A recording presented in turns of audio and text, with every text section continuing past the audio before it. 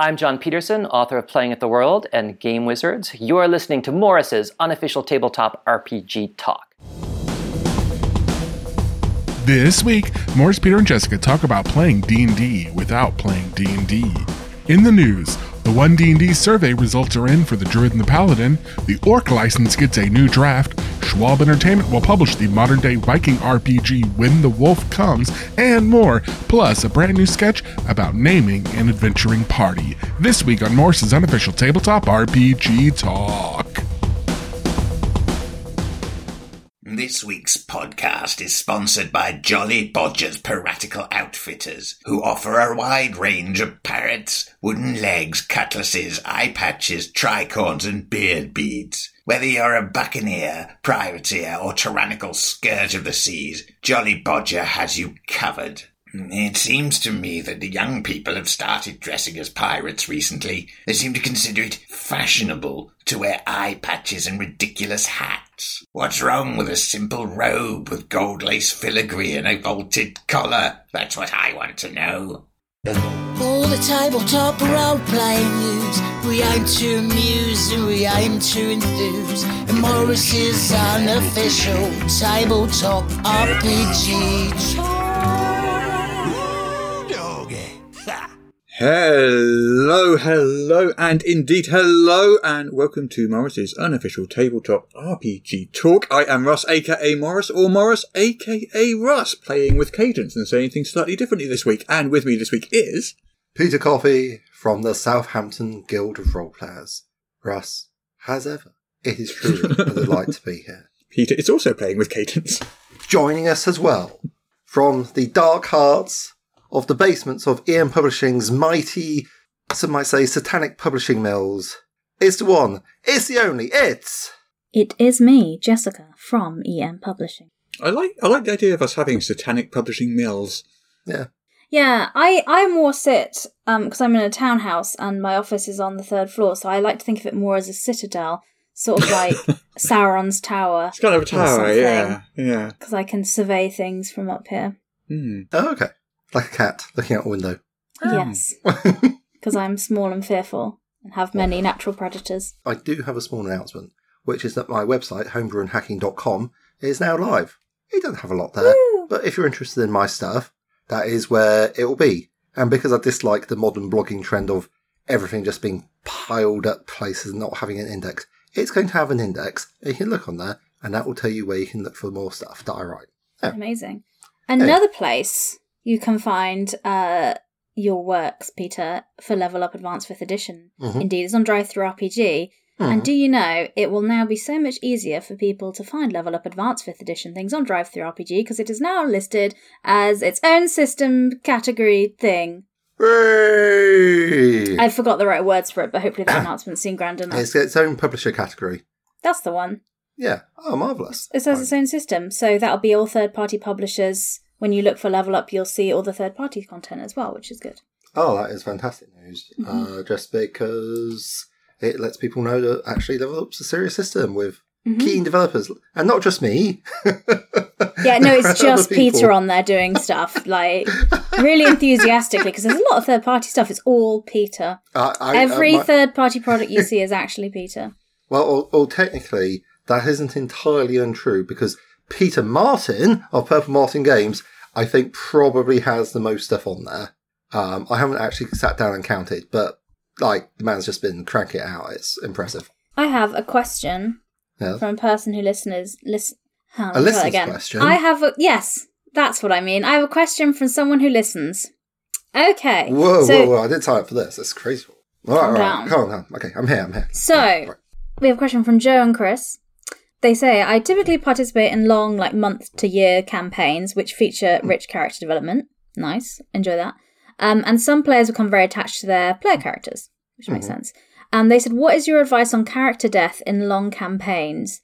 And how does that differ to shorter games? Oh, well, hi to Joe and Chris. Well, for me, it doesn't, I don't think. I guess I'd be more willing to have character death in a long one than a shorter one, because in a very short one, swapping and changing characters and things is a little more disruptive than in a long one, I guess. I mean, a lot of it does depend upon what you're doing and where and when. And it all depends upon your individual preferences. I think maybe that could even be a session 0 topic. Yes. Which is, how would you like to handle it? I did exactly that because I'm running a campaign and it's a zombie survival TTRPG. Where the zombies survive. That seems wrong. Yes, the zombies do. But part of the system I've chosen is very brutal, and if you get into combat, like 1 or 2 hits and your character could be dead, like, because it's very brutal. So like the decision to go into combat is quite serious. So I said to them quite early on, I was like, this could happen. And also, anytime you interact physically with a zombie in this game, you kind of roll a dice to see if you get infected. And then that's bad news. So I'm like, character that's very high. So I made that really clear. Made that really clear when I invited people to play the game. I said, I'm doing this. And that was kind of on the thing. So if people were like, nah, I don't really fancy that, that's the case. And I went over it in session 0 again. And so I have some pre-made backup character. So if mid-session it happens, there's a couple of like NPCs that are in their group that, they could just be for that session whilst they think about making a new character for the next one in the campaign. But I think it so depends on the campaign and the vibe of what you're doing. So that's how I kind of approached it. So I pretty much get the buy-in from players and the expectation so they know that that's a possibility. So I think if you do that to somebody and they're not expecting it, that could feel a bit mean. But as long as everyone's on board and knows that could happen, then I think that's fine. And I think give people a good death. Let them narrate their death as well. If you know they're going to die, make it a cool moment. Because think about how many movies and TV shows and books where you get a character death and it's like it's a meaningful sacrifice, or it's a moment that has an emotional impact. So I'd say try and find a way to let your player narrate that. Yeah. It is a tricky one. I actually quite like, as a player, having the possibility of death be on the cards, as it were, because it makes it more exciting for me. Because it feels like there's something High at risk. stake. Yeah. And that for me is sort of like a little bit of a problem with higher level D&D, because it's like, it's a bit of a revolving door afterlife. Yeah. And I don't think you should be penalised out of character, but it's so tricky though, because it's like, some games like Paranoia thrive upon characters dying and coming back in. Other games, there's very much a strong story element, and it's like, find out what sort of game you're playing. I like to say, I want things to feel like they are high stakes, so resurrections would be difficult, and you're going to have to be smart, lucky, and tough. But then, if you are smart, lucky, and tough, then you feel really good about it. So it's so much is dependent on your group. It's really hard. I don't really think there's one single answer.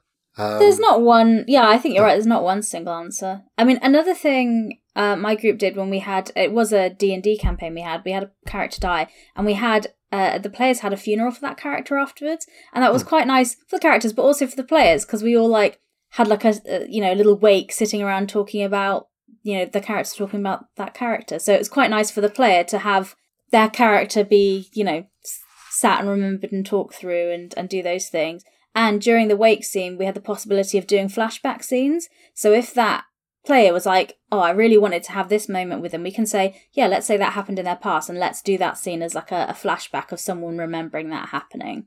So, I mean, it's storytelling at the end of the day, so you can jump the timeline a bit if you want to. Usually those moments were like personal development sort of ones, opposed to, and then I killed the god.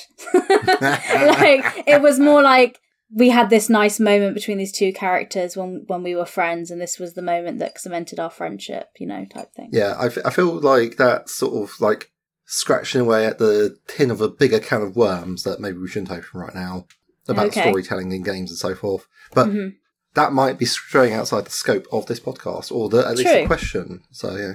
But hopefully, Joe and Chris, that has answered your question. We say make sure you have everyone's expecting it and knows what the rules are around death, and that it could happen, that it's an option on the table, and make the death meaningful and cool in some way. And if they want, maybe give the players or the characters a chance to kind of reminisce and have a moment of, oh, that was a cool character. Goodbye. Yeah, wakes are excellent to have in, and you should definitely build those into a game. Should we do some news now? Yeah, well, I mean, I thought I might try my hand at one of these segue things, because Jessica was talking so smoothly about the importance of the session 0 and agreeing what sort of world that you have. the person who does absolutely all of the... Well, they do the best world-building game that most people have heard of, which is Microscope. They're currently doing another project. This one is a Kickstarter. It's called In This World, and it's all about questioning the assumptions of your universe to make something more awesome. Oh, nice. Ben Robbins. Mm. I'll just whack a link into the show notes for you. But yeah, I'm pretty excited. I've always been very fond of Microscope, and this one, it's like all about saying, just challenge it. It's for 3 to 5 players. There's no games master, no prep. You just sit down and play through it. So it's like pretty interesting, really. Oh, nice. So it's good for world building for your campaign then. Very good for world building for your campaign. So yeah, I thought that was quite useful. So it might be that in your game, zombies don't die; they just keep trucking. Well, they don't. They just keep going. Yeah. Well, in my game, it's set only 4 months into the outbreak, so unknown at this stage. Yeah. Yeah. That does look pretty cool. Using this source material. Right. So, some news.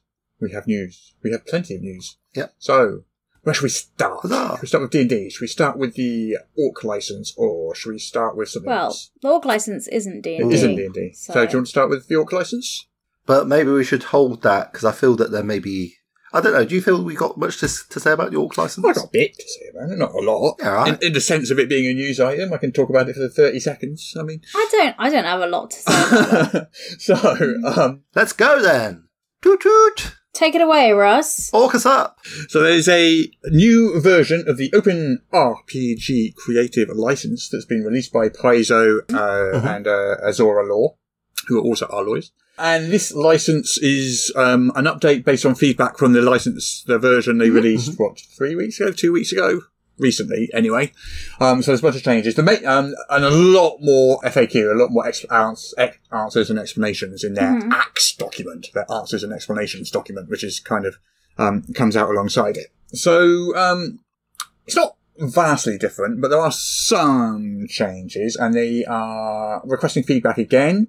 And this time they want to get this license finalised by the end of this month so that people can start using it. So they want to get it done. So the kind of, some of the sort of main changes, there's a bit of clarification in there. They've changed a few terms, just to clarify the difference between product identity and licensed material. And also they've sort of clarified some of the stuff about game mechanics automatically becoming licensed material. And they've actually added into the FAQ, the AXE, that if you don't want that, if you want to hold back some of your game mechanics or whatever, or you don't want that to become licensed material, then maybe this license isn't for you. Yeah. They're coming out explicitly and saying it. They're saying that this is how it is. Okay? If you use this license, your game mechanics will be open source. You have no choice. If you don't like that, don't use the license, they're saying. What that also means is if you use the license to borrow just one thing from another game, say you, Peter, released a source book of feats and decided to do so under the Orc license. Peter would never do such a thing. How dare you? Well, I can't imagine Peter releasing a source book of feats ever. No. But I feel like I am being mocked. I will not stand for it. Good day. Fortunately, I'm sitting down, so please continue. But say you did. Yeah. And say I'm writing another book, and I think, I quite like that one feat. And there's a book, you've released a book of 100 feats, and I like one of them, and I want to put it in my book. Yes. If I take that one feat, put it in my book, I have to use the Orc license, because that's the license you've released that book under. Yes. The Orc license specifically says it applies to the whole book. Right. And it says that if you use even just one bit of borrowed material from another book, your entire book is bound by the Orc license, and therefore all of your mechanics are open content. Right. So that, for I don't know about anyone else, but for me personally, that's actually a massive anti-sell, because I don't want to restrict what other people do with their books. I want the credit. That's why I am releasing my stuff under Creative Commons with like the credit. I can't remember the name. It's really bad, but that's okay. That's why I write these things down, so I don't have to remember it.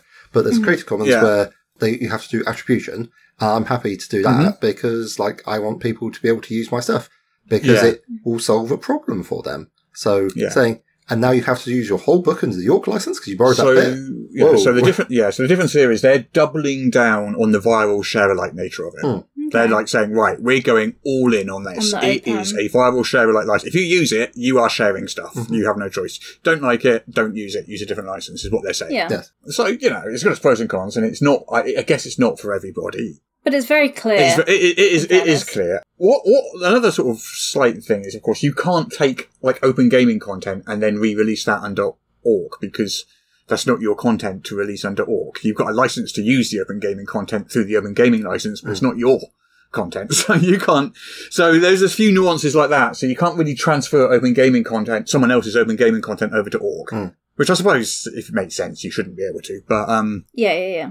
Sure. So there's a few nuances like that. But yeah, that's basically it, really. Well, they are accepting feedback, but they're just doing it for this weekend because they say they want feedback to be posted on the Orc License Discord by Monday, May 22nd. And we are recording on Friday 19th of May.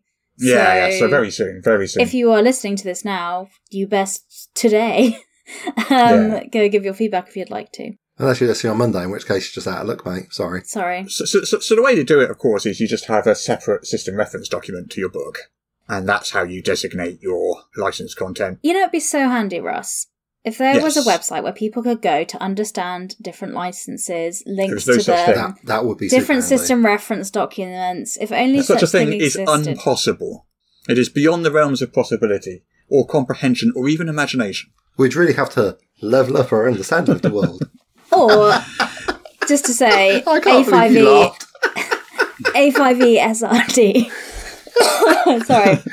The website A5ESRD is what I'm alluding to there. So A5ESRD.com? Yes. Oh, okay. Wow, that's a lovely website. Someone really clever and handsome and witty It was me. and charming. Oh, yeah, that sounds very plausible.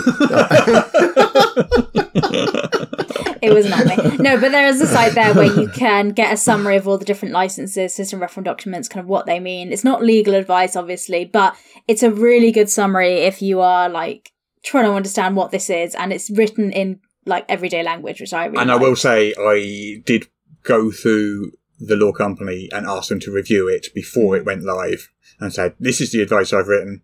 And they did suggest a couple of not massive changes, because I think I did have a decent grasp on it, but a couple of minor changes which I made. So while it's not legal advice, it's not uninformed, should we say. Yeah, so it's so that's a really good place if you're trying to get your head around it. And I think once the final version of the org license is done, that'll be linked on there, and there'll be. And I'll do a page for that too. Yeah. Details on that. So if you're wanting a summary, A5ESRD is a good site for that. Yeah. So it's got open gaming license, explanation on how to use it. It's got Creative Commons and explanation on how to use it and how all the different variations of Creative Commons works. You know, there's like 6 or 7 different ones. And then, I'll add orc as soon as the full license is actually published. Oh, speaking of things being released under Creative Commons, as we do yet another flawless segue, Sly Flourish has put, our friend Mike J has put the Lazy GM resource document online as a HTML file. So, wow, where might I find such a thing? slyflourish.com/lazy_gm_resource_document.html. Or via the link in the show notes to this podcast, Russ. Oh, wow, yeah, that would be a much better idea. You should totally do that. Yeah, that sounds easier, Sorry, I'll put the link into the chat so that you may see it and gaze upon it. It's not particularly, like, amazingly formatted. It's wonder and glory. You know what? It's really nice for him to do it. It's, like, a lot of good advice. Certainly, we on this podcast, do we endorse things? Mike, I don't know if we endorse things, but if we say things, we say we like things. Yeah. Oh, well, you can endorse things fine. if you like, Peter. Does it have your endorsement? I mean, it depends on what you endorse. Yeah. We're 3 different people with different ideas. There are some things I prefer you didn't endorse. It's not on this podcast. Okay, well, but they're not things I can ever imagine you endorsing anyway. So I think it seems unlikely. Yeah, well, I don't know if we endorse things, but we definitely very much like the Lazy GM resources stuff. So those generally seem like excellent ideas, and now they're free. Enjoy. Amazing. Yeah. Oh no, I'm looking at it right now. Yeah, it's great. It's great. I mean, Mike is he's emailed me a few times about our efforts to put everything in SRDs and things like that, and he's very, very much behind the whole idea of having open content and a 5e alternative and all that sort of stuff out there. Well, maybe we should talk about 5e alternatives later in the show. Maybe we should. Maybe we will. But before we talk about 5e alternatives, let us discuss one D&D to rule them all. One D&D or a D&D? Or one or more D&D? The current official Dungeons and Dragons. So The current I think- official was Dungeons it- and Dragons playtest, surely. correct. Yes. Correct. Correct. So was it last week or the week before we talked about the Druid and Paladin playtest document that we went talked through? It was the week before last, I think. I think that was a bit Some time further back yeah. because we've had one since. Yeah. In April Yes. or March, or indeed any time in 2023, In a month. we discussed the Druid and the Paladin Yeah, sure. That seems in a possible. podcast episode. Yes. Yes. The results of that are in now, so what other people thought. So people have heard our thoughts on the podcast. And yeah, so the results of the Unearthed Arcana playtest for Druid and Paladin for 1D are in, is what I was trying to get to. To be clear, this is Wizards of the Coast survey results. Correct, not ours. Yeah. no, We Wizards of the have no Coast, official yes. stance. No. Well, yeah, on that we do stuff. have an official stance. You can listen to our podcast episode to hear our thoughts. But the rest of the population said that generally the Paladin was well received. So all aspects scored a 70% or higher, which is really good. And 70% is kind of their pass mark, their benchmark pass mark. If you get 70%, you're kind of, okay, we're doing that. If you get 80%, it's definitely. 70% is pretty much a pass. Nice. So that was quite good. But the Druid, not everyone's a fan of the Druid. The Druid is divisive, as we discussed, because of the wild shape Yeah, ability. the wild shape was very divisive. I vaguely remember.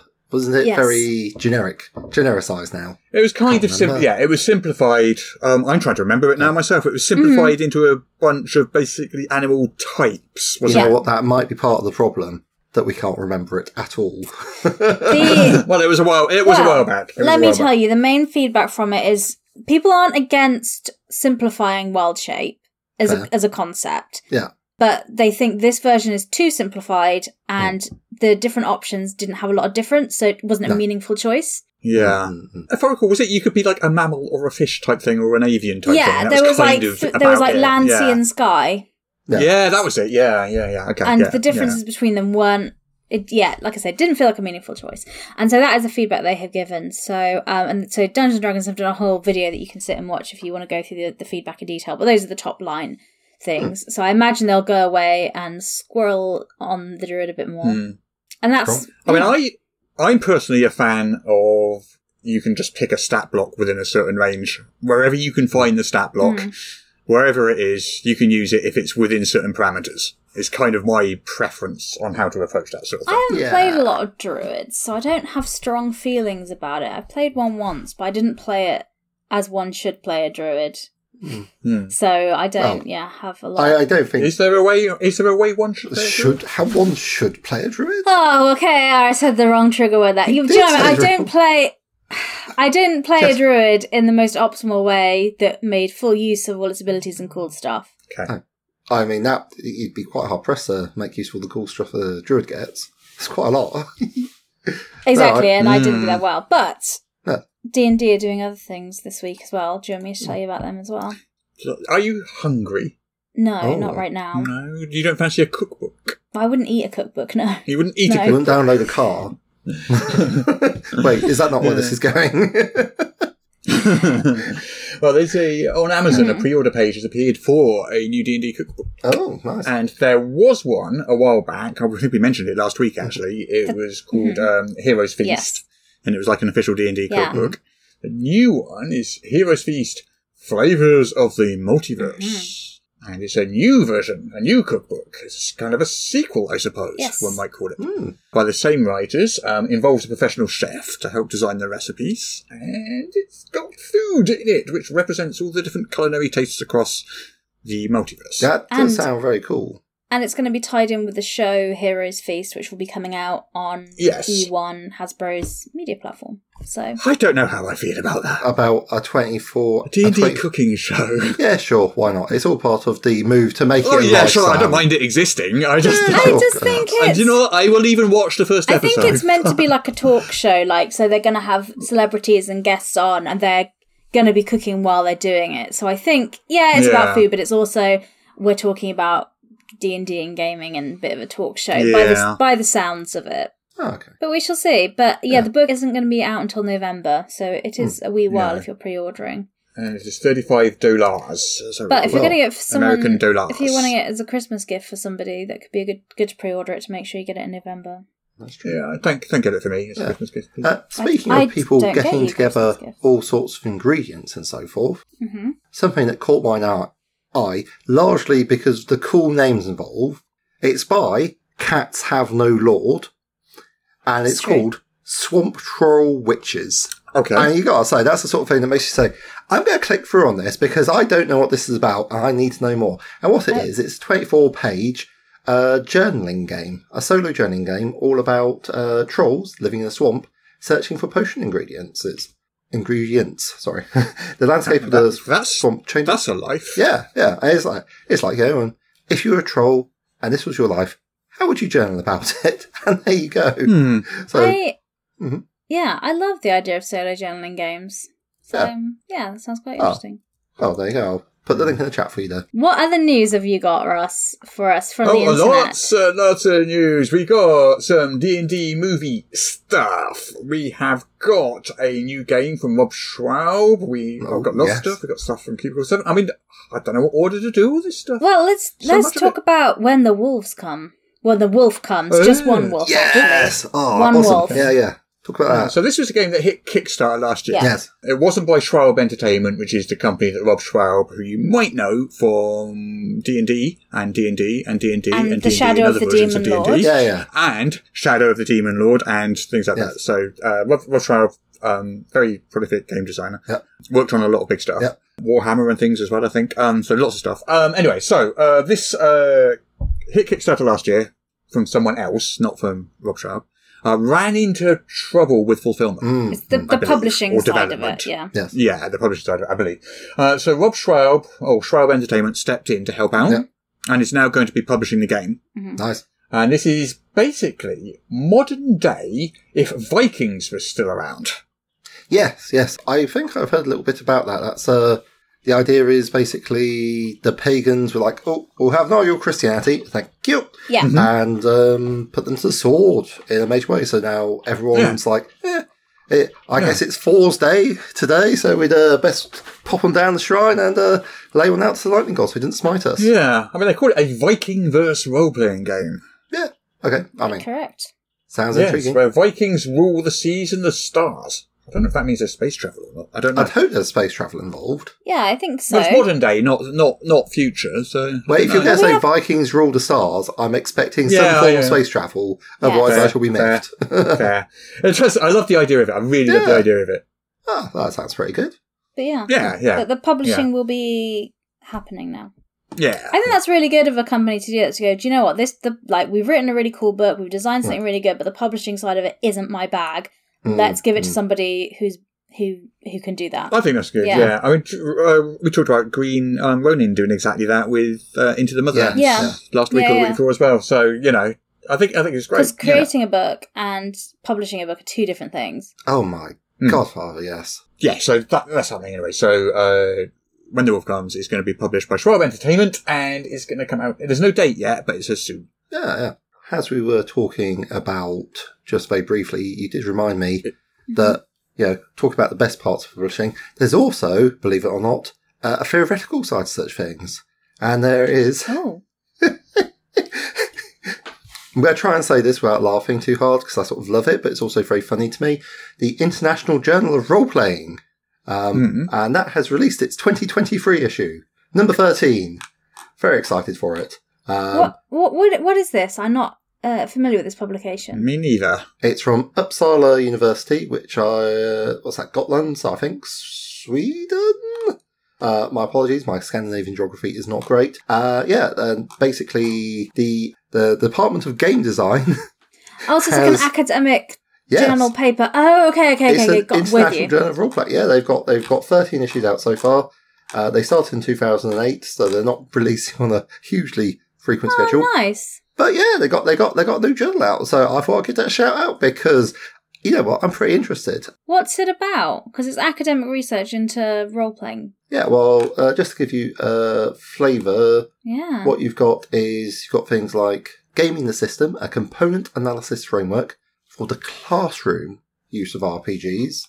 Oh, okay. Playing the Belly of the Beast, games for learning strategic thinking in tech ethics.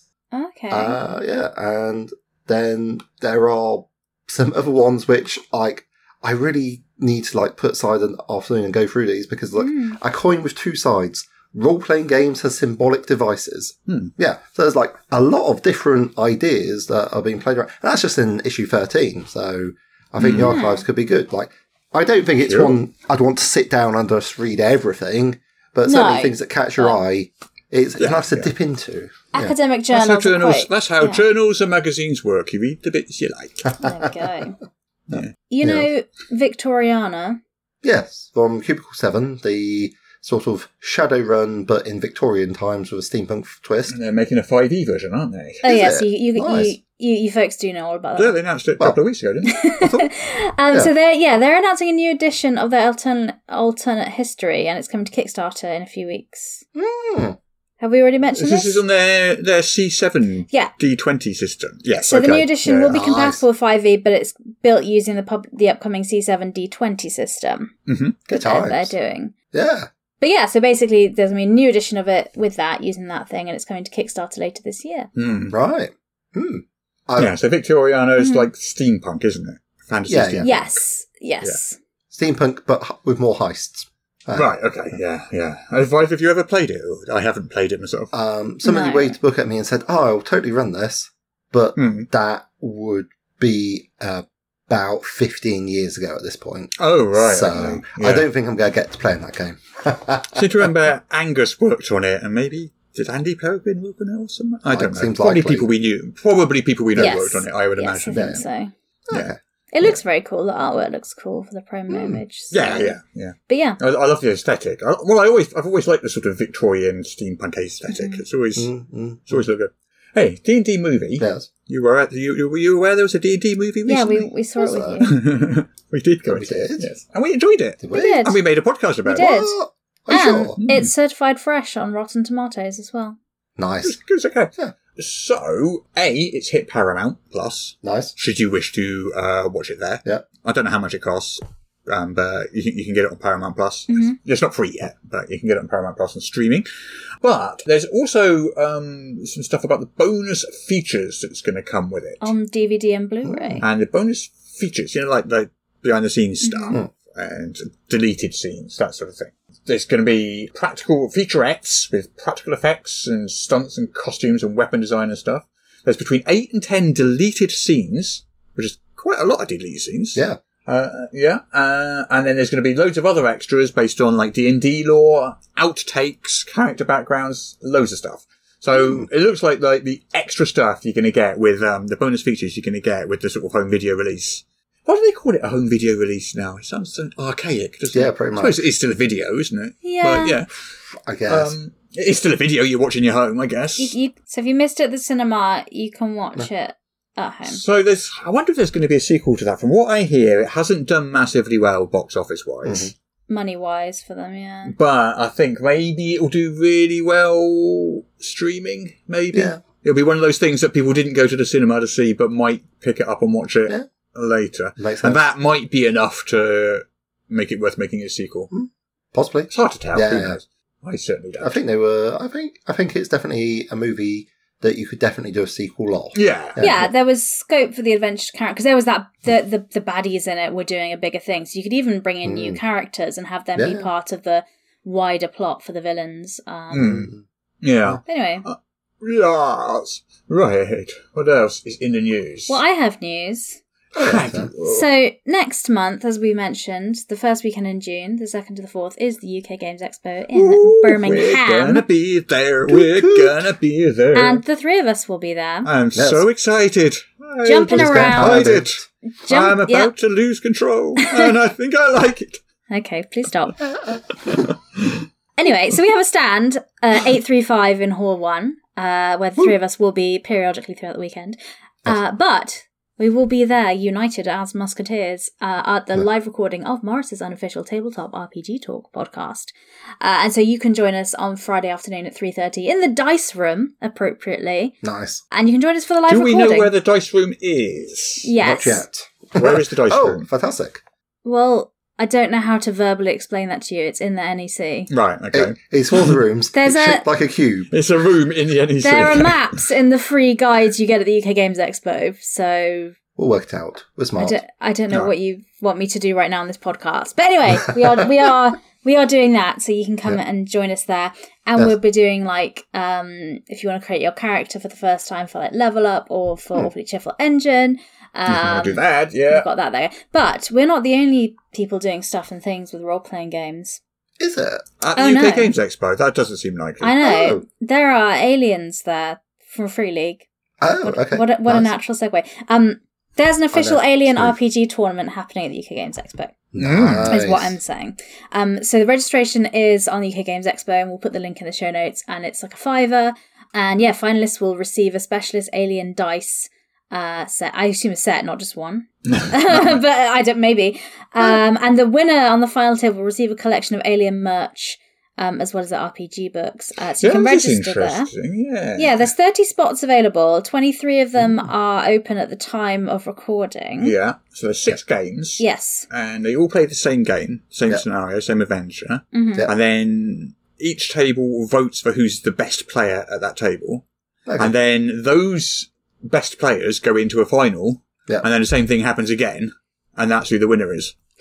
I wonder how they're defining best player, though. That's just, I think you just vote on whatever criteria you... That table wants. Because it's so subjective. I don't know. Yeah. It's like, did you not die? Did your character not die? Most popular player at the table is how it's being done. The prize is a set of dice. I mean, it's a bit of fun. It's not... Well, it's quite serious, I think you'll find. Fair enough. Anyway, so that's going on, and there's RPGs happening all weekend that you can sign up to play, and there are some Level Up games going on as well that you can sign up for. So, UK Games Expo. Yay. Sweet. I think we might be approaching the end of the news. Yeah. Well, I mean, earlier, Russ, you were talking about maps and so forth. Talking about maps. Hang on, let me get a good segue for you. And I believe at the Alien RPG tournament, there'll be several maps to play in the games. That's pretty cool. Because I've got some. I've come across. I know it was amazing. Like 10 out of 10. That's absolutely so good. Smooth. What teams? This one is like more of your resource for your GMs. It's all about German folklore, and someone has put together. A chap called Jürgen Herbert has put together like a map of folklore in Germany. Okay. Some of it he's got open source because that's where he's got the stuff from. And others he's been translating the German to English. So if you happen to be running some sort of game set in Europe and you wanted like plot ideas using folklore, then that looks like quite a good one.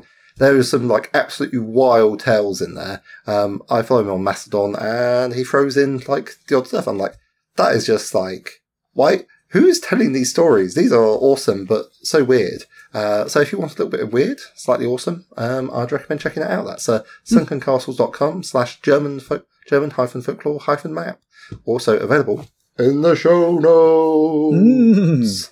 Nice. Do you think it would be uncouth of us to do a little bit of self-promotion? I say self-promotion on a podcast that you've written and paid for. Well, we try to avoid it. We try to avoid doing it too much, sitting there talking about our own products a lot. But Level Up in the UK Games Expo. What do you want to talk about? Yeah. I just wanted to mention some of the things that, because we had our EN Publishing monthly live stream, was it last night? Just yesterday. It was last night, in fact, yes. We did, it was last night. Yeah, and we talked about a couple of upcoming things, and I just wanted to really, really quickly I won't go into them in loads of detail. People can watch that live stream if they want. Yes. And I don't want to blather on about that stuff. 15 minutes of Russ and I having a jolly old time. Yes. Lovely. Yes. What are the highlights? So there were a couple of the big things that were coming up were 2 box sets, which people might know about already because we have mentioned them elsewhere here and there. But a couple of box sets. So one is the What Sort Is New starter set, which is coming. Oh, yes. That's your generic system, which covers the old, modern, and sci-fi settings. Yes. Yeah. With the D6 dice pool. That's coming to Kickstarter soon. And that is a box set which introduces you to the What Sort Is New system. Beautiful box set.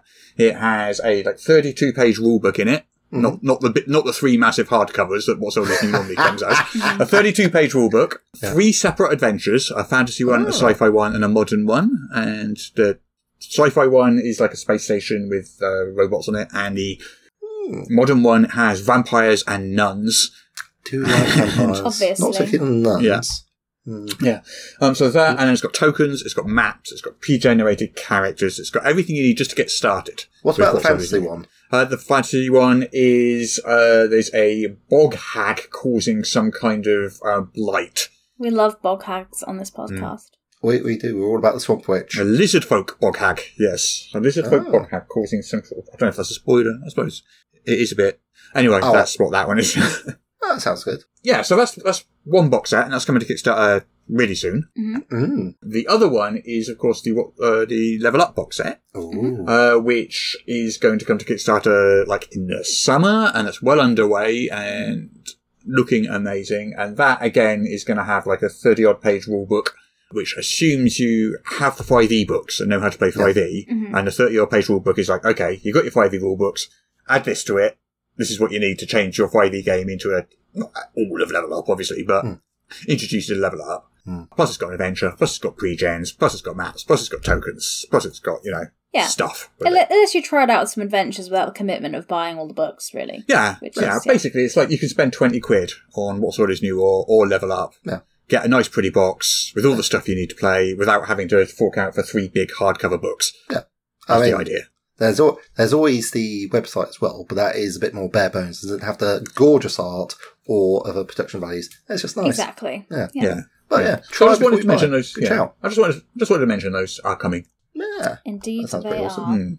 And now I think we've finished the news. Do you realise, my stalwart companions, that it is 5 years to the day that we first met in the perturbed Dragon Tavern? 5 years, but it feels like it were only yesterday. Time flies, my friends, time flies. Oh, and what a 5 years it has been, eh? Oh yes, all those adventures, the tombs we've robbed. The monsters we've slain. The kingdoms we've saved. Do you remember Isandor the Undefeated? Yes, now known as Isandor the Well and Truly Vanquished. Oh, and the Lich Queen Talismantia. Scourge of the Nine Kingdoms, indeed. Oh, and then there was the League of Shadows. And the Shadow League. The Beastly Sisterhood, the Order of Chaos, the Assembly of Death, the Crimson Serpent Cult. The Dark Council, the Black Hand, the Circle of the Damned. Oh, and there is Karok, the Executioner, Draxor, the Angel of Death, Gordoria, the Bloody, and, Elsantia, the Frostbitten. You know what all these fiends have in common? Well, they've all been defeated by us. Am I right? Well, yes, that.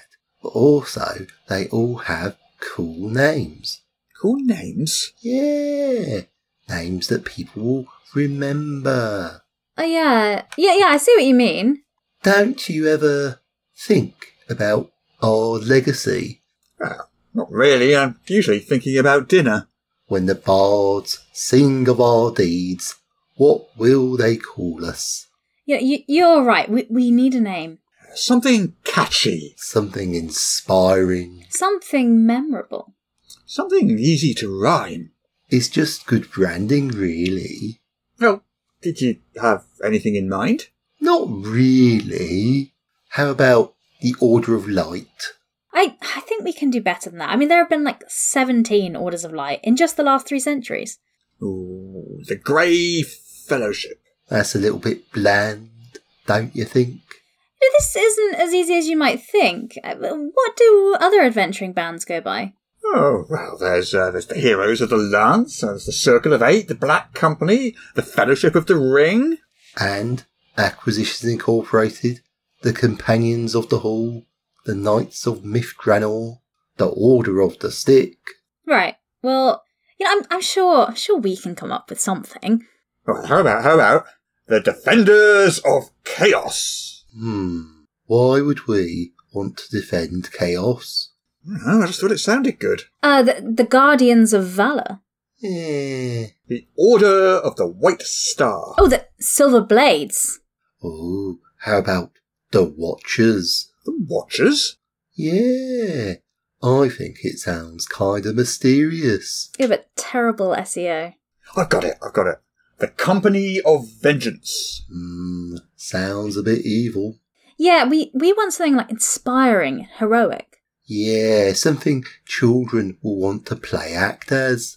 How do people find this so easy? I know, right? Like, Elrond just plucked Fellowship of the Ring out of thin air, and now it's the single most famous adventuring party in the entire multiverse. And all they did was walk up and down a few hills. It's good branding, I tell you. How about this? Got it. How about the Unbreakable Dawn? I like it. It makes no sense, but it's certainly memorable. Completely nonsensical. I love it. Really?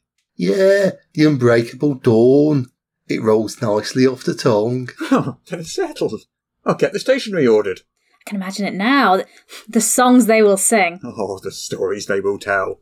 The franchises they will launch. Villains will quake at the mere mention. Tremble, doers of evil, for the Unbreakable Dawn is coming for you. Nobody expects the Unbreakable Dawn. Oh, you had to ruin it. Malak the Maleficent here. If, like me, you're enjoying this podcast, please consider subscribing on Patreon for exclusive bonus content every week and the warm, fuzzy feeling of knowing you are helping to keep the show going. Subscribe at patreon.com/Morris. There, I said it. Can you stop staring at me like that now? The things I do. All right. Don't forget. Patreon.com/Morris. Can I go now?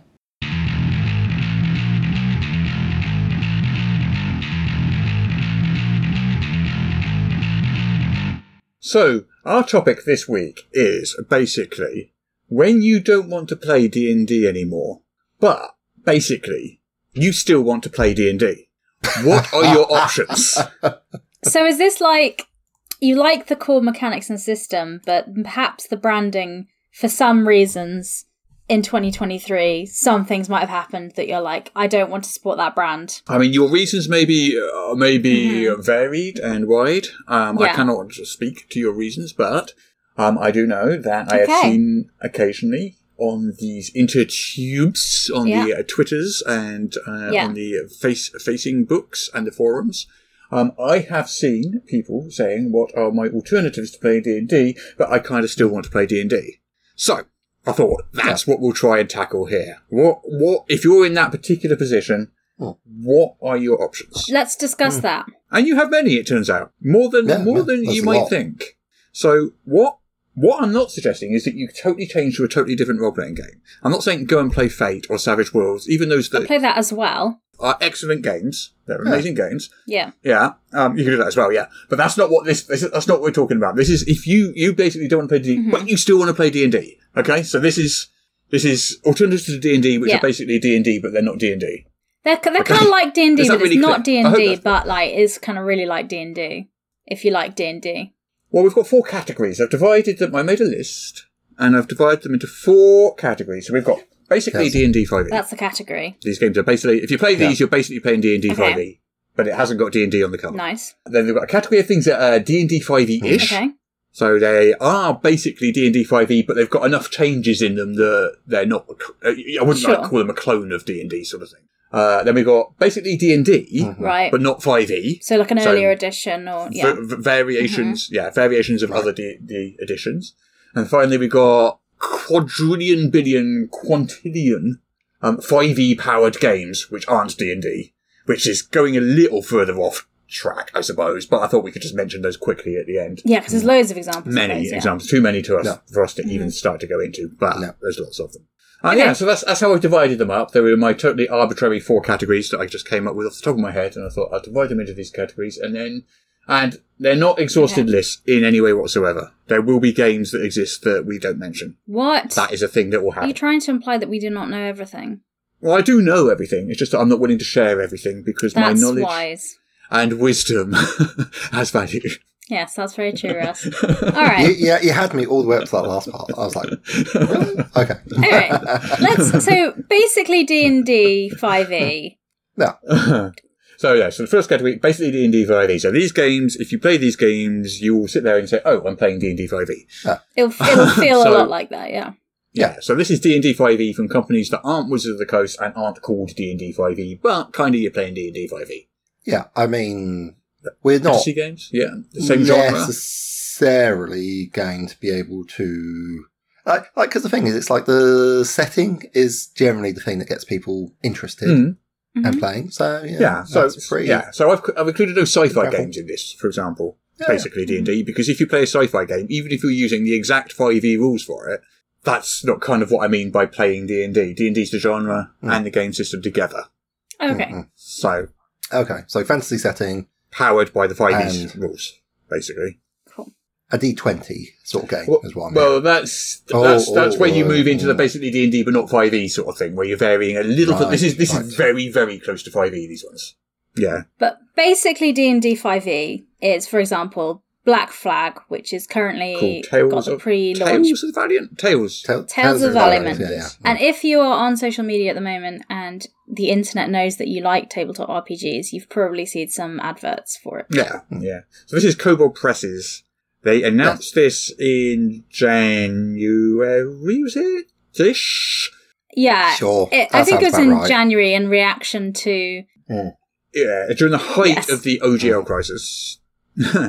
And basically they said, right, we are going to make a completely open version of D&D under a license that can't be rescinded, using none of Wizards of the Coast's actual text, but it's still going to be the same game, basically. The whole idea behind it was exactly what we said at the beginning of this. Like, I really like D&D 5th edition. I like the rules.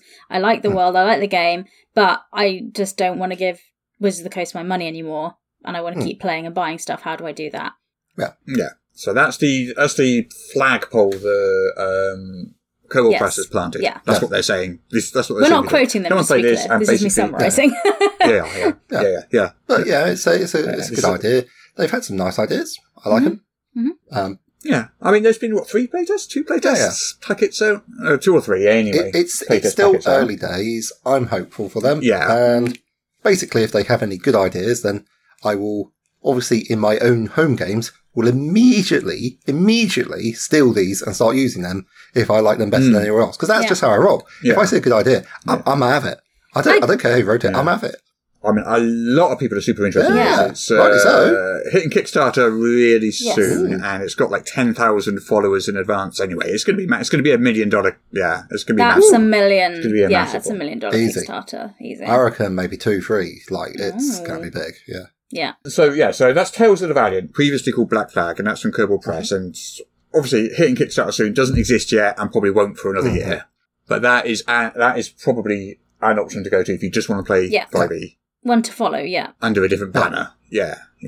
So another one is Cubicle 7 have been talking about their C7D20 system. Yes. Super interested in that. As far as we can make out, and again, they don't know an awful lot about it, but they have made 5e powered games in the past. They've made Adventures in Middle-earth, and they've made a bunch of them. I can't even remember what they are now, but they've made a bunch of 5e powered games in the past. Well, Doctors and Daleks, isn't it? So... Doctors and Daleks. And so they're creating a... Victoriana, they got coming through, so... Oh, of course. Yeah, exactly, yeah. But they did the first... Yeah. Sorry, I'll be quiet. Shush. Excited, yeah. Keep talking. So basically, they're making basically a core sort of C7D20. They can't be good at calling it that. That can't be the name of the game. C7D20, much though I love it. I love Cubicle 7, I love D20, but every time I hear it, I'm like, okay, so I need 7D20. Yeah. Yeah. Well, no, they'll call it. For the moment, that's what it's being referred to as for the playtesting. Yeah. But that, it looks like, is going to be a version of 5e, which pulls in some of the sort of innovations that they've made in other games. Yeah, I've got some of their guiding principles on it. So they've said they want to have added focus on exploration, investigation, and the quiet moments between adventures. And I think that's really smart, because that's something I think that 5e doesn't do as well. So it looks like they're building on 5e, which is nice. And they said that their guiding principles are to have freedom. So it's a standalone D20 based system. So I'm guessing that's in response to open license, yada, yada, yada. New and old, a modern take on a classic fantasy. They want familiarity, a system that feels familiar. So it will be similar to 5e. Evolution, growing on the bones of 5e. So like I said, they want it to be an evolution and not a clone. and compatibility. So they wanted to be compatible with 5e and have conversion guides so that all the books that you have with your 5e content you can continue to use. Yeah. So that's their kind of plans with it. From the sounds of that, it would be slightly further away than Black Flag is, but not much. Is what I'm taking away from It's in a similar place. They are going to be sharing stuff. You can contact them now about playtesting. They have an email which is c7d20@cubicle7games.com or on their website. So when they get into the playtesting point, they'll contact you. So you can sign up if you're interested. So that's the place it is. But their plan is to offer a closed playtest in the next few months, they'd said. They're actually at the UK Games Expo, so I'm sure if you're there as well, you could, you're going to that, you could have a chat to them about it. I'd love to have a chat with them. Yeah, and they're saying also if you're a writer, artist, editor, or graphic designer and interested in working on C7D20, they are asking people to send in their CVs as well. Yeah. So they're very much in the development stage of it at the moment. Yeah. So this won't be out again till next year, I imagine. Yeah.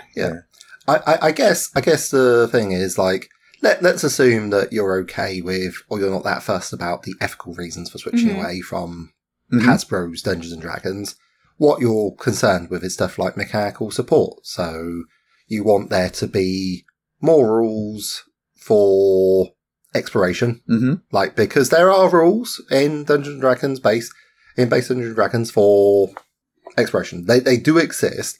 They're not much fun, and they don't cover a lot of ground that you'd hope they'd cover, and there are some fairly large problems, but, they do exist. You'd want things like the skill checks to work, ability checks, because there's a perfectly lovely little table, goes 5 to 30, and you know what? As soon as you throw expertise in, it breaks. And you're routinely achieving the impossible at, like, level 13, which is not great, and certainly things that it makes GMing very hard before that, because your expertise is so wildly different. So that's things. And you want GM support. Like, you want it to be less effort to run the game. And that's... No, I don't, Peter. I want it to be more effort to run the game. I want it to be really, really hard to run. I want to watch the GMs struggle. Yeah. Make them work for it. Yeah, okay. I mean, I'm talking about myself working as someone who is a very, very lazy person and is like, I could engage with this, but that seems like a lot of effort. I'd much rather just not.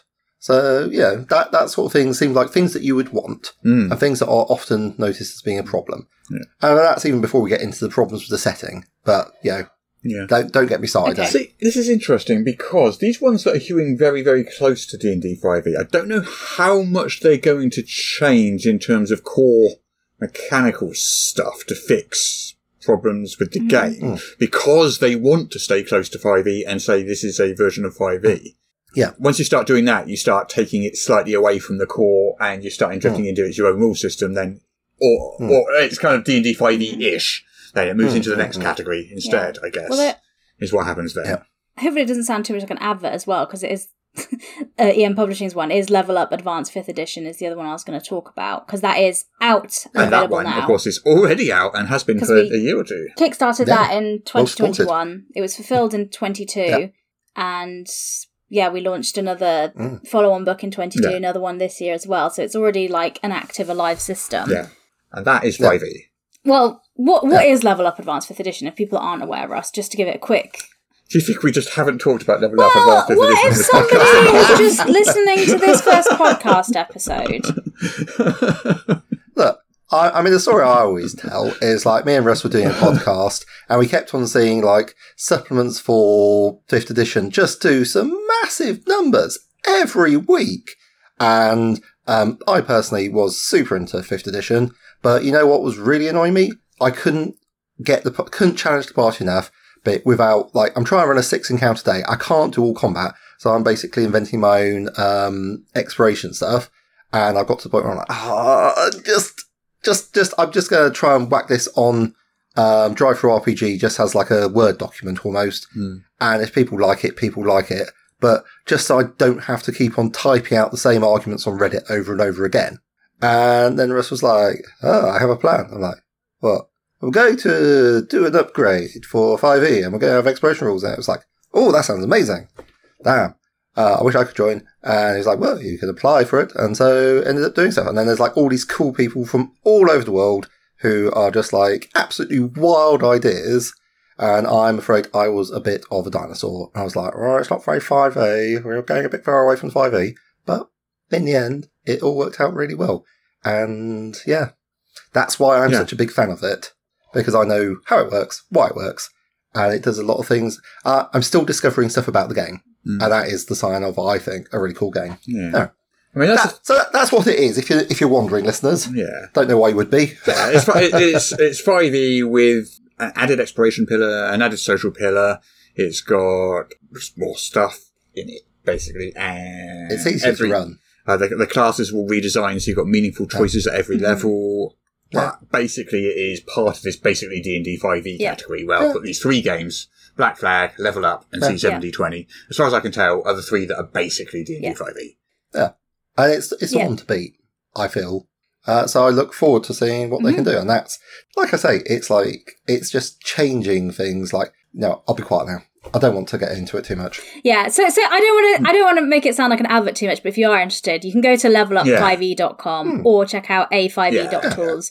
And all the information. I'm fairly sure that all our listeners know. I know. Well, if somebody's listening for the first time, I want them to feel welcome and part of it. All right. Those 3 systems. So we've got Black Flag and C7020 that will be coming to Kickstarter this year, probably coming out next year, which are going to be basically D&D 5e.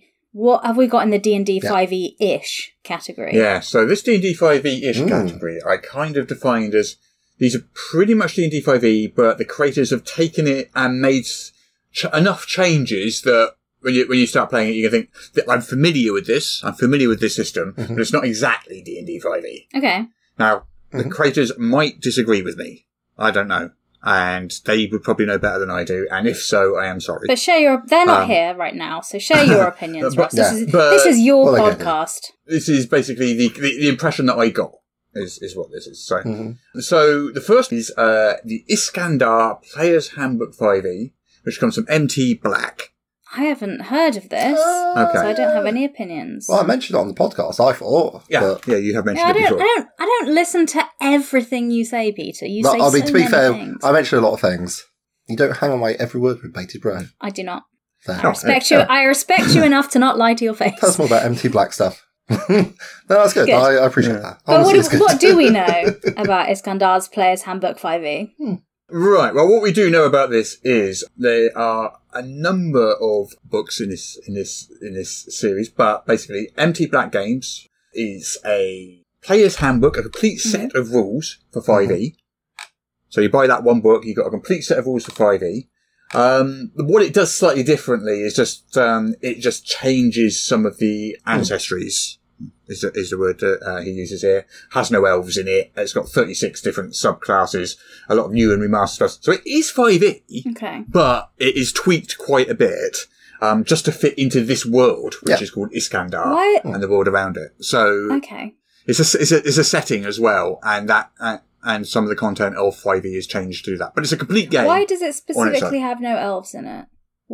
They got beef with elves? Because just the world of Iskandar isn't in it. Okay. Don't have them. Iskandar is a city of the shining spires, where merchants are masters and queen is king, but thieves and assassins rule the night. So it's a 500-page book, this, and it's everything you need to play. Okay, cool. You also have on the list another game I don't know, which is called Dungeonesque. Dungeonesque, yes. And this one which I'm hoping is a burlesque version of D&D 5e. Sadly, is it reminiscent? You will be disappointed.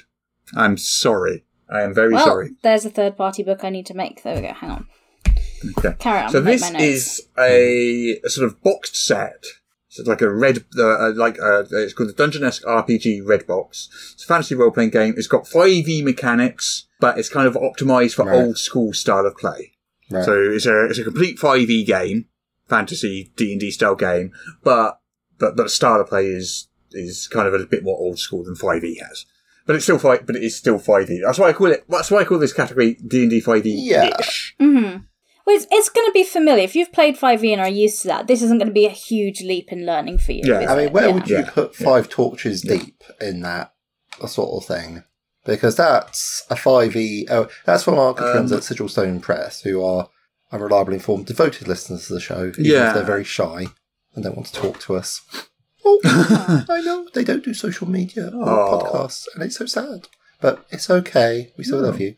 But yeah, Five Torches Deep is using, again, that very basic core mechanic of D&D. But again, it's going for an OSR flavour. Mm. Right, yeah. I mean, I am not as familiar with this one. I'm just looking at it. 5e plus OSR. Would you categorise it as D&D 5e-ish, or basically D&D, but not 5e? I'd say it's leaning heavily into the OSR traditions of... It looks Dungeon-esque. It looks like it's in the same bracket as Dungeon-esque. So it's sort of like got the old school flavour, but using the more modern core mechanic, which things like the true OSR hacks do not have, because a lot of that is based around you make up a dice challenge for whatever system you're facing, or whatever challenge you're facing. Like, you need to lift a portcullis, it's D100, you might combine strength scores to move a big block of stone. Just making up challenges rather than your basic D&D, which is what ability score is it tied to? Yeah. Do you have proficiency? Roughly where does it fall on the 5 to 30 table? Give me a roll. That's the number. Let's go. Yeah. So my kind of categorization was if it was going to be in that it is basically 5e, it would basically have to have all the same classes and the same species to qualify to be in that category. Okay. So, for example, this one, looking at it, there's four. They're using the term races, and only four classes: warrior, thief, mage, and zealot. So. That's what we'll put that into the 5e-ish category for me. So it might be powered by a 5e style rule set, but no, absolutely. You can't come along and play your 5e monk in it. Nah. It's kind of... I will not play a game if I can't do that. Whereas you can replicate your 5e monk in those other games that are in the This Is 5e. I do have a 5e goblin monk called Yum, and they survive when they really shouldn't, and they've been in multiple one-shots as a result. They generally run in, punch a lot, and then run away screaming. And they stay alive that way. It's a classic monk toddler warfare. So I feel we sort of got like almost a spectrum within the 5e-ish category, ranging from like this is very close to 5e. So it's like sort of 5e adjacent, but it's been modified going through to OSR. So it's like I don't know if 5e-ish is quite the right category here, but interesting. I'll think upon it more. There's an ishy scale, clearly. An ishy scale. Which is funny because it sounds like fishy. Which is very different to a fishy scale, yeah. That's a different It's invented by Morris, so therefore it's the Morrishy scale. Dear. Alright, let's move on. So we have another category, you said, which is basically D&D, but not 5e. So these are things that were kind of branched off at earlier versions. Yeah, so the obvious big one. What's that? Is Pathfinder. I've never heard of that. What's that? Never heard of Pathfinder? Yeah. I don't know either. I've never heard of it. Jester the Jester. Jess. That's my next podcast. Well, let's get a fourth one on the go. I look forward to see your comedy stylings. And very funny. Yeah. So there's two editions of... I mean, I'm going to say this, and everybody knows. But there's two editions of Pathfinder. There's the original Pathfinder First Edition, which came off D&D 3.5. And there's the current edition, which is an evolution into more of its own thing, but it's still very D&D. Second edition, but it's not D&D 5e. Yeah, that's true. I played the starter set recently, and it was familiar enough that from playing like 5e and Level Up that I was like, I know roughly what I'm doing here, but there's enough differences that it felt meaningfully different. If you go and play a Pathfinder game, you still feel like you're playing D&D, sort of, don't you? It's the same sort of setting-wise, but there were a few mechanical differences that I had to be reminded of a few times. I was like, oh no, it's like this in this game. But it's like I say, it wasn't a hugely steep learning curve if you're already used to playing that style of game. Yeah. It's still D20 fantasy, and D20 fantasy is a big, broad category. Exactly. And I don't... And all the games in it have an awful lot of similarities. And a lot of people said it's more complicated than 5e, D&D 5e. I think it's more granular, is what it is, not more complicated. And I didn't think it was more difficult to grasp. There's lots of other different bits, and I've obviously only played the starter set, so I've barely scratched the surface of this rich world. But I wouldn't say it's more difficult to learn than 5e. That's fair. It's different, but I wouldn't, achieving, it depends. I guess it's like the concept of system mastery is useful here, Because, yeah. Oh, I'm a master at no systems, that's Yeah, fine. like you can start off, you can know it. Mhm. Like there are apps to let you build characters, which is really handy because, like I say, I've really struggled with that myself. The world, that if existing lore and setting is important to you and you really want to dig into that, there is a lot. There is so much. They just keep on bringing out stuff like the Age of Lost, the World of the Age of Lost Omens, Golarion is big. It's got a lot of cool ideas in it, and they're really throwing it all together. So yeah, that is very powerful on that side of scale of things. So if you want to play D&D and you want your lore to be written, if you want good adventure paths, may I say that Paizo are probably some of the best adventure path writers out there. Yeah, I don't think that's controversial at all, is it? It's just like, it's just how they roll. Yeah. Yeah. That's their stock in trade. I have heard yeah. that. They say a lot of people use the adventure paths from Pathfinder in their 5e games because they like the 5e system, but they like the stories and the adventure paths. Yeah. So that's so that offers a lot to GMs, and no two ways about it. Yeah. Yeah. Yeah, I think Pathfinder is kind of your biggest choice if you don't want to play D&D, but you want to play D&D. You're gonna Pathfinder is the one to beat, kind of, really, isn't it? It's a strong choice. It's the obvious choice. A lot to be said for it. Yeah. The other one you've got on your list is 13th Age. Yes. So this is kind of that is a bit older, almost on the opposite end of the scale. Yeah. But they're bringing out 13th Age second edition. They are, which is coming to Kickstarter this year. Yeah, but the original 13th Age is kind of in between like 3E and 4E almost, with a bit more sort of narrative support. I am a massive fan of 13th Age. I really love a lot of stuff I know about it. Yeah. Because it's not 5e, so I did have them on the Not D&D podcast. No, it predates 5e. Yeah, so I had them on the 5e. not D&D podcast to talk about it in detail about second edition. So if people do... Well, I would still argue it is basically D&D. Okay, well, they came on the show, so I decided they didn't. So if you do want to go into in-depth, I have an hour's interview with Rob going through that there. So if obviously we're going to talk about it briefly now, but if you want to go into more depth, it's on that podcast episode. Yeah. So why don't you talk about it, Peter, because you're probably more familiar with it than we are, I think. Yeah, setting-wise, it's extremely flexible. The 13th Age rulebook has a lot of detail about the settings, but in the sense that it offers like multiple interpretations for pretty much every single thing that it could be, and it's just like a massive source of creativity. The major things are it's meant to be easy to pick up and run on an improvisational basis. Like it's one of my favourite for picaresque style adventures. Ones which are like little self-contained ones which just happen, awesome stuff happens, and then like you go off somewhere else completely. It's really good for that. In game design, a lot of it is constructed around sort of the free talents that they have, and then there's like 10 feats that you would choose as you level up. So yeah, it's very self-contained and very fun. I'm really looking forward to 13th Age 2nd edition because I think that's probably my most anticipated game, actually. Like, I'm really looking forward to Black Flag and Cubicle 7D20, but 13th Age 2nd edition, that's going to be special for me. Gotta be honest. Yeah. Okay. Yeah, I'm interested to see what they do. Yeah, very interested. Yeah. So what else do we have in this category? So basically in the D&D, but not 5e. So in the early 2000s, right throughout the 2000s, the D20 boom, there were hundreds of D20 powered games. They're from every genre, there were Conan and Star Wars and Babylon 5 and like everything you can think of, there would have been a D20 game. And this used the D20 system, basically spinning off the 3E D20 system. But there are so many of those that, I mean, obviously they're not in print anymore. You'd have to try and obtain them second hand. But if you can think of it, it probably exists. Might well be on Drive for RPG, to be honest. Or it might be on Drive for RPG, yeah, maybe. Yeah, that's like... A lot of them are licensed games, though, so a lot of those probably wouldn't be. But non-licensed games, yeah. So there's loads and loads and loads of those spinning off the 3E system. Like D20 Modern. Yeah, but that's Wizards of the Coast, though. We're sort of saying people who want to not, and then, of course, we've got retro clones, of which there are many retro clones. Yeah, that's not a small number. Yeah. Yeah.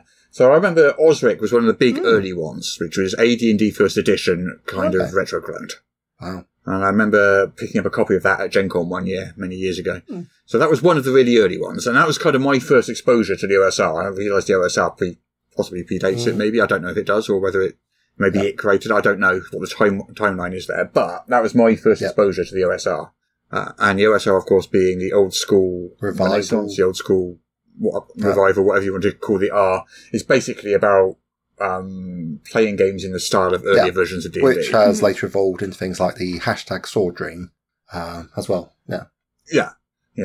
So Ozric was one of the big early ones. I think the current most popular one, I think, from what I can make out. Again, I'm not, this isn't the sort of my wheelhouse, but Old School Essentials from Necrotic Gnome appears to be the very, very popular one at the moment. Yeah.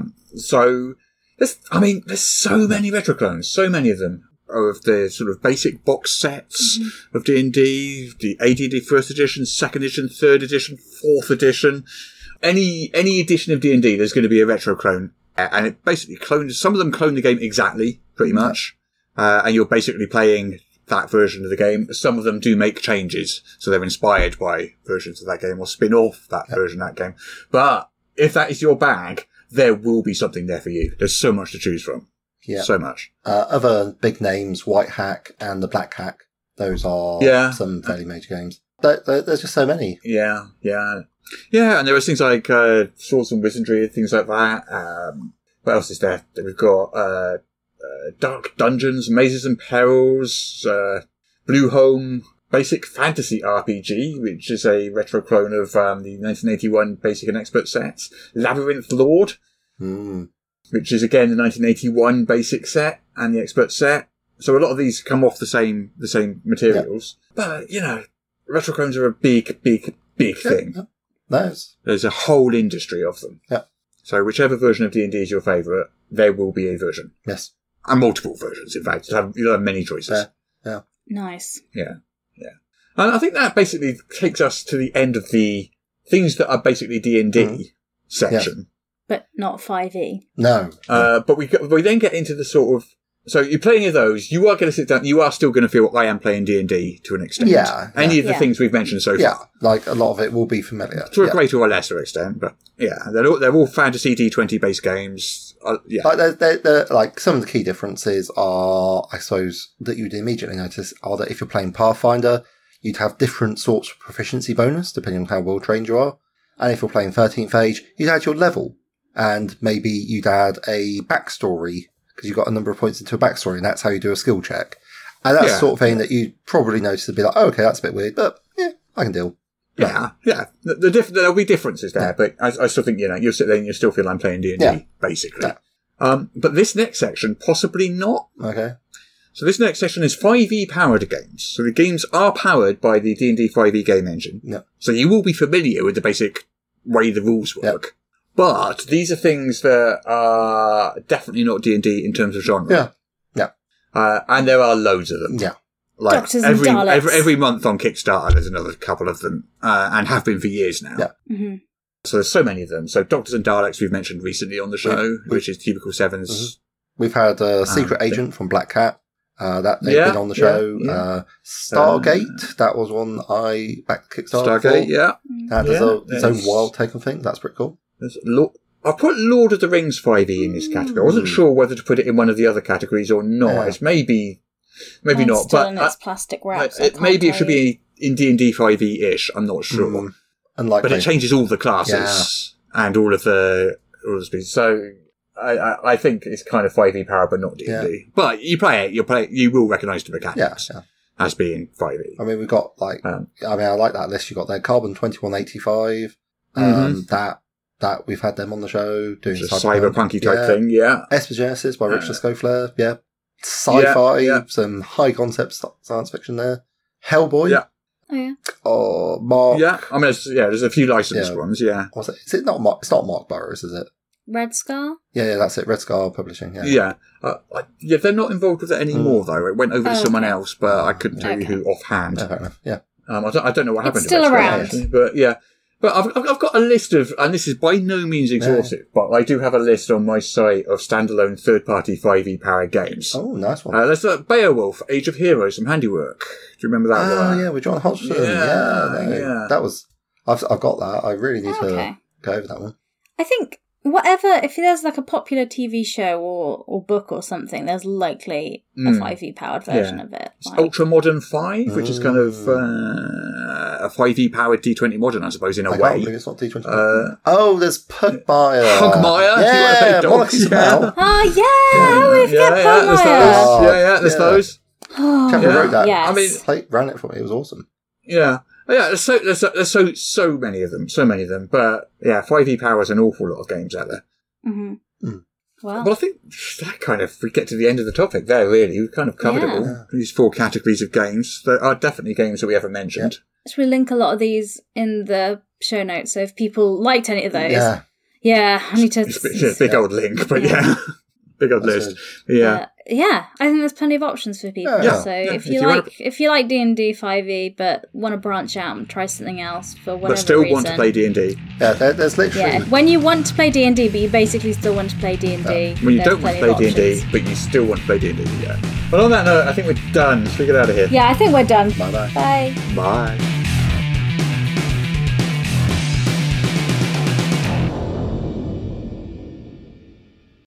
Apparently I now have to read this to you. This is the official podcast of Morris's unofficial tabletop RPG news, which you can find at enworld.org. You can find show notes at morris.podbean.com or wherever you found the podcast. If you feel like they deserve it, you can support the show on Patreon. In return, you will receive exclusive bonus content. Just go to patreon.com/Morris.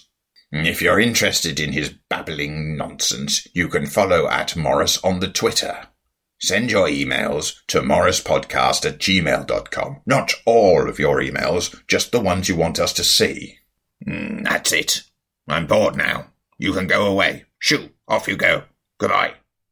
Get out of here. It's not available in video format. There's no VHS for it. So if you were hoping to get VHS isn't. Video doesn't mean VHS. I know, but I was just saying there's also no VHS release with it. You know. Okay. Or Betamax. Or Betamax, yeah.